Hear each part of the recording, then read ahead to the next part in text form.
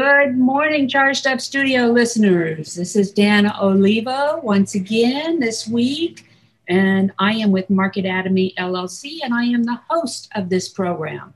And we have back with us once again Brandon Falcon with Falconics. Now, I invited Brandon back because we got to talking on one of our other podcasts about a book that I had read few years ago. And he was so enthralled by it that we thought, we got to get this on our book review segment. So that's what we're doing today. We're going to be talking about the book by Gino Wickman called Traction. And this is his first book, the one that I was introduced to several years ago. I spent time at a seminar talking about this book. It was really, really good. So welcome back, Brandon. Thanks for having me. Yeah, I'm excited. Yeah, no, definitely. So when we were talking and you mentioned this book, you were talking about how you were introducing it to your team members and you were sitting down and you were coming up with a plan. How is that going? Yeah, definitely. We're still actively utilizing it for a same purpose. I would say we've tweaked some of it to fit our individual needs a little bit more.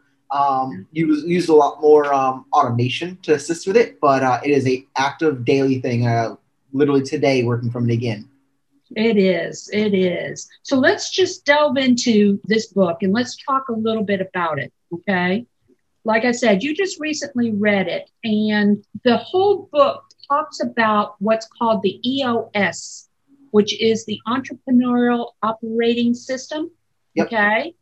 And it's a business model approach that is designed to give your business traction for growing and saving on time, trading time for dollars or dollars for time, basically is what it is. Can you explain what you got out of the book? You know, what, in your own words, what is the EOS model? Talk about it and explain it a little bit. Yeah, definitely. So really the main goal behind it, my perception of it is it's mechanical, the best way I think of it, or how we kind of incorporate it. There's rules for a lot of it. So meetings should be this long. Solving problems should be this way.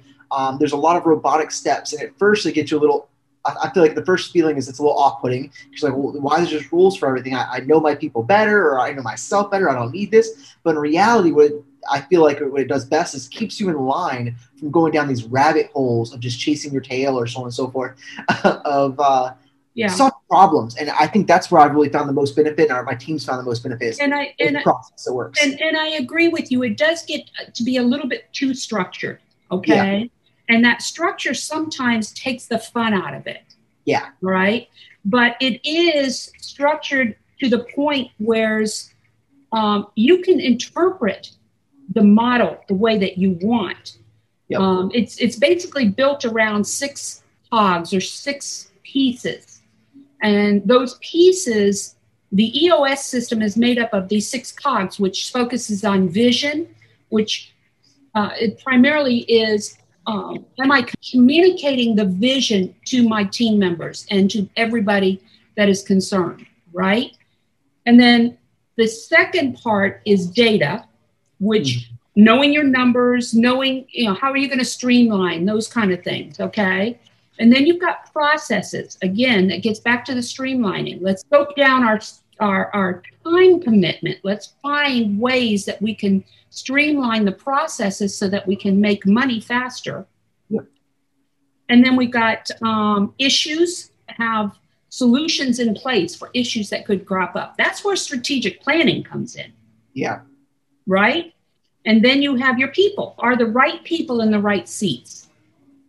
And all of that boils down to traction, gaining that traction, which includes the rocks, the goals, the meetings. That's when you were talking about that very structured approach. Yeah.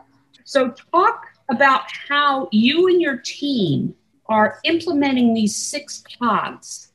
Yeah. So, like I said, we've taken it a little differently. What I've done with it, and I've incorporated it into what I consider channels in our organization, so key channels. So we really divide ourselves into separate categories of what we provide, more so industries that we work in. And so what I do is I actually use this system to build out the sub-industries as if they're independent companies. And this allows me from a high level to kind of understand where my sub companies, where are they at? What are they doing? What are they producing? How are we solving problems? And then I take some of those best practices more so in micro environments and then replicate it across the organization in other areas. The areas I think I found the most success with, though, is how do we measure success? And I think the EOS system very well outlines these are the metrics to go by for success and such. And I've really enjoyed that portion of it the most, I feel like. No, definitely. As a strategist, one of the things that I work with my clients on is basically you need to know your numbers. Okay, yep. So you need to know what your competition's numbers are. You need to know what your numbers and how they compare to your competitors, so that you know where you have to make those process improvements, all of that. That's where that data factor comes in. Yeah. So as a strategist and a sequencer, a lot of what Gino states in his book did not come as much of a surprise for me because this is what I've been doing for, many years. He did offer some really good tips, incorporating it. And like you said, he does get into a very strict process to introduce this. And this book has been widely accepted within the lean startup aspect of things. Yeah. And for those that don't know what we talk about with lean startup, it follows the same process that we're talking about with this book. As you're reading this book and as you're implementing, how do you see the traction aspect taking hold? What I mean is, okay, you've started implementing, looking at the 6 cogs within the traction model, okay? And explain to me or describe to me how you see that happening within your organization. I think the best example is, again, on the reporting side of it. One of the things that they mentioned throughout the book was the key of the reporting. So obviously that's the simple portion, but measuring things like the client successes and so like that should be a key indicator as well. So what we did is we incorporated that into our level 10 meetings. We don't necessarily call them level 10 meetings, but our versions of level 10 meetings, and we color coordinated them first. And we thought that was a simpler way of versus putting a strong or hard number on something. We said green, yellow, red, keep it simple. And I know they mentioned variations of that throughout the book.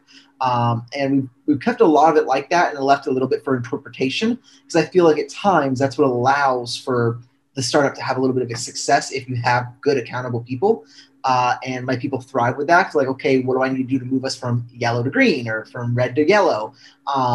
It looks a lot more achievable than thinking I need to move us from a 2 to a 10. And that's a lot of steps. And that's one of the things that we've kind of incorporated. We took it from a couple different areas and meshed it together to work for us and feel momentum. and then that's the main thing we have to look at is this book gives us some good guidelines, but you have to customize it to your business. And I like what you're saying as far as green, yellow, red. Okay. Yep. And where are we? When we're in the red category, okay, we've got a ways to go. Yep. To get to the point, but if you have a range in there, and this is what's really important is when we talk about data and your numbers is you need to set those numbers ahead of time. What are we going to shoot for this month? And then do your report card every month to see where you stand. And it's not just the numbers because what plays into those numbers are the processes. It is the issues that you solve. It is the people that you put in place. It's an interdependent relationship between those 6 cogs. Absolutely. So let's see. Let's talk about the elephant in the room, okay? Let's talk about what Gino describes as letting go of the vine. And we all have this issue. What he's talking about there is delegation. And you and I have had this conversation because we both struggle with delegation to a point. So talk about how you personally are adapting to the delegation side, letting go of the vine, letting your team members make some decisions and take the lead on certain things. Yeah, definitely. So I think first off, they mentioned to make sure you have the right people aligned. And that was the first thing I kind of did a self-evaluation and kind of assessed, are we where we need to be? Do people need to be moved around? Lucky for us, most of our leadership was the right people. We made the right decisions from the get-go. We were happy. And a lot of them had been trained up into those roles. But with that being said, the letting go part is definitely hard. It's something I had to struggle with. And to this day, I still struggle with it. I want to take control and want to run with things. And at times we had to realize that things can operate better when I'm not so in the midst of it and stuff like that. And I actually allow the people that are good at what they do run it. We more so defined 4 roles that support under my role. And I literally have to times just say, hey, here you go. And I have to understand, I have to trust that they know what to do. There's a process in place that they can follow and they will be successful with it. And I've learned that oddly enough, doing that, I freed up 30 or 40% of my time, my stress level in half.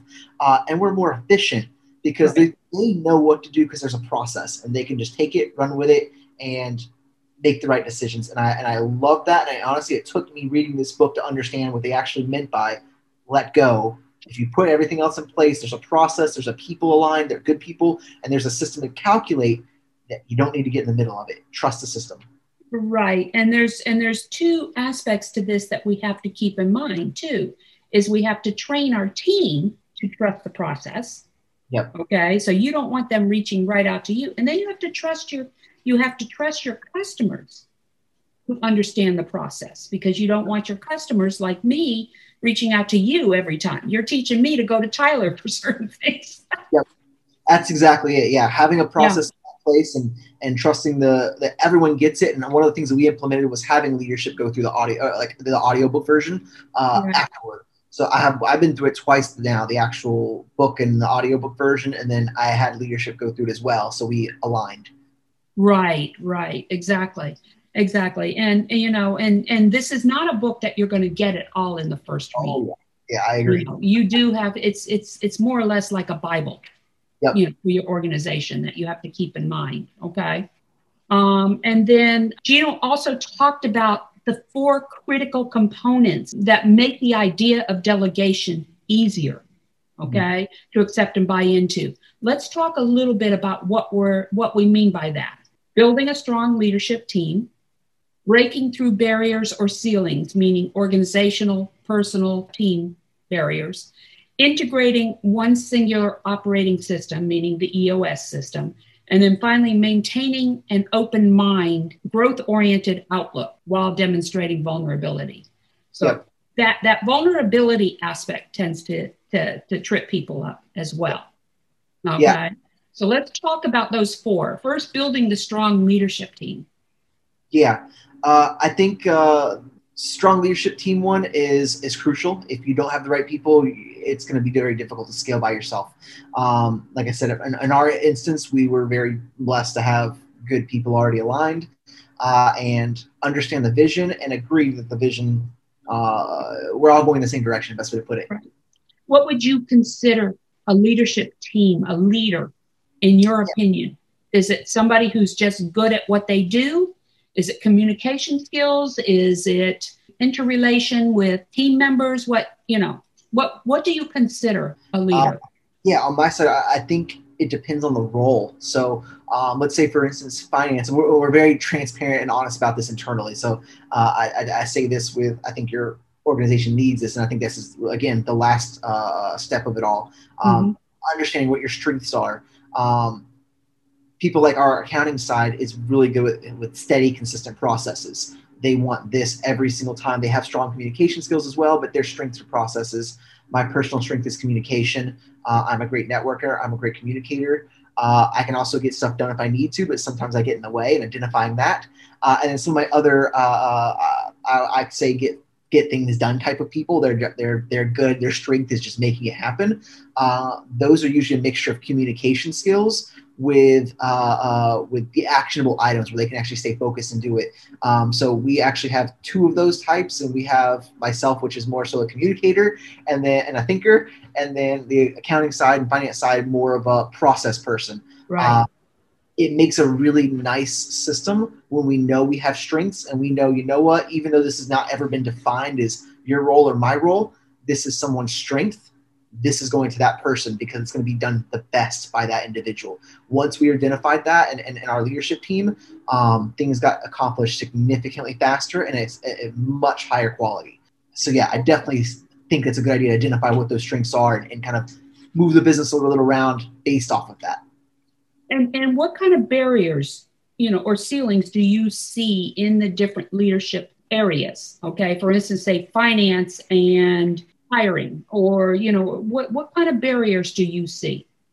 Yeah, definitely. When we started growing exponentially, I think more so would be when we identified again those strengths and allow those people to have the freedom to make the processes for those key areas, and then also guide the conversation around that as well. So they have the option of kind of saying, okay, this is how we're going to do it, guys. We all agree that you are the expert in this, that we're going to move forward with that type of structure. Once we agreed on that and started growing and incorporating it consistently, that's when we started to see that break through the ceilings and so on and so forth. And we had less hurdles. Again, personal experience, that's how we kind of incorporated it. We moved it around a little bit. Wow. Wow. Okay. Okay. And then the fourth point was maintaining an open mind, growth oriented outlook while demonstrating vulnerability. To me, the vulnerability aspect when you're working with employees and team members and stuff like that, that can get in the way when you are the owner or the boss. But the other thing is, I find that when I'm working with my team, I want input from them, visionary input from them. I want them to feel as though they can say, hey, I think this would be a cool idea to introduce, yep. That type deal, and engaging that with them. What do you think? Yeah, I totally agree. I think out of all of these, this is the one that I adjusted to the quickest because it's I personally think this way. I feel like being very transparent, open, and like you mentioned, vulnerable. I think that is a strength that a lot of leaders don't actually necessarily have. They always want to show strength 24/7. I'm not saying emotional breakdown. What I'm saying is this is where we're at. This is what we want to accomplish. We agreed this is what we want to accomplish. How are we going to go about doing it? Let's discuss it. And again, it's not. I know the book kind of covers the fact that it's not an open dialogue. At times, there needs to be a person that takes it and runs with it. More so that not the visionary role, the implementer role. But with that being said, I think again, this is how we structured it. We have a couple people that where we do it departmentally like that. So based off of your department, your strength, you wear that hat and you run with it. And that's been a strength of ours where we can give honest feedback, positive or negative. I'm the first to say, where did I mess up? What am I lacking? Where can I be better? The people around you are the ones that know you the best. They're going to be able to give the best feedback. And I personally think that's a true win. As long as they feel comfortable doing that, which that's up to you to build that into your teams. I mean, I know I don't know it all. I don't claim to know it all. Absolutely. And I find myself personally, I enjoy really bringing in these young college kids because they have some great ideas that are just amazing. So this book has left its mark on the entrepreneurial landscape. And there's much more we can sign off on, more valuable information, but we can't get into all of it here. Now, I know you started reading the second book, right? Yeah. What is the name of the second book? It's not Traction. It's another simple word, just like Traction. It was. So what is it? What is it expanding upon? Yeah, it's actually giving the actual life process of actually seeing it implemented in an actual business. So Traction or the EOS system as a whole being utilized in an actual business day in and day out, what that actually looks like, the realignment of leadership, the exits of some leadership, the entering of new leadership, even all the way down to the core employees, understanding based off the scorecards, where do they align in the process and such, and then the exceptional growth that they saw once fully implemented on. So it was really cool to kind of hear it more so of a story around the business, especially because it's a very similar business to what I do. So it was very easy to picture ourselves in their shoes. Well, that's really interesting because, when you say that, my very first book I ever published was called What to Expect When Expecting a Business. And it's a very simple. When I originally wrote this book, I wrote it with the idea I was going to publish 4 books total. And the second book, which I haven't written yet, and I need to write it, is Marketatomy, the body design or something like that. Because the first book explain the Marketatomy concept. Yeah. Okay. And the 5 stages of the Marketatomy concept. The second book was going to take a business through the process, the Marketatomy concept. And then the third book was designed to take a failing business, a dying business, and bring it back to life. It was Marketatomy, the Lazarus effect, something to that effect. And then the fourth book I was going to do as a video book.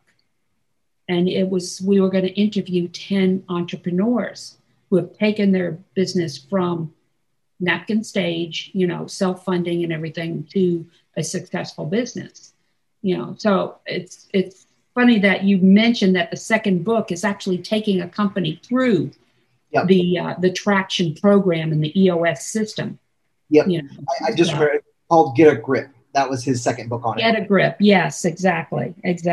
Well, I was really impressed when I read the book and sat through the seminar.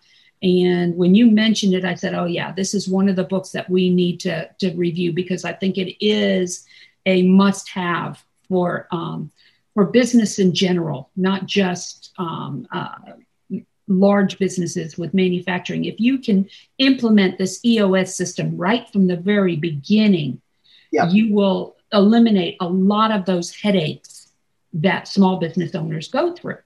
What would you give this book? 1 to 5 stars. Oh yeah, I would say definitely a solid 9. I feel like 9. Over and above. They over and above delivered, huh? Yep. I like it a lot. Well, I think, cool. And yeah, like I said, most all startups can definitely utilize and implement on it. Yeah. We all can, take advantage of some of the lessons that are taught, not only in this book, but in many of those business books out there that we've talked about. We recently had done a review on the E-Myth by Michael Gerber. That's another excellent book. There's so many books out there that are really good for entrepreneurs to, basically have on their bookshelf and, refer back to them time and time again. And this being one of them. And speaking of books, Brandon and I have our new book called Social or Sociopathic, dropping this Monday on the 17th of May. It is on Amazon. You can go into Amazon and you can order it, called Social or Sociopathic. It talks about the increase of social sociopaths in the virtual environment. And now that we are moving into the virtual environment more and more, we have to protect ourselves against these social sociopaths who will take advantage of us. And then also it delves deeper into how to set up your business as a credible business online. That is the end of this podcast. Brandon, I thank you once again. You want to let our viewers know how they can get a hold of you? Yeah, definitely. Well, it's been a pleasure. They can contact me, obviously, all social media channels for the most part. You can find me personally under Falcon Brandon or our company under Falconics Inc. Very good. Very good. And again, this is Dana Oliva with Marketatomy LLC and host of Charged Up Studio. We'll see you again next week. Talk to you later. And you can always reach us at info@chargedupstudio.com. You can follow us on LinkedIn, on Instagram, on Facebook, on YouTube, and contribute to our platform on Patreon.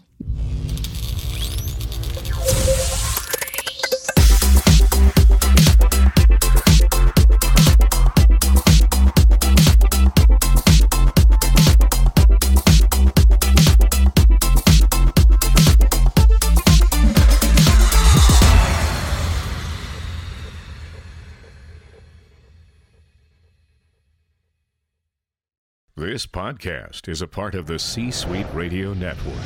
For more top business podcasts, visit c-suiteradio.com.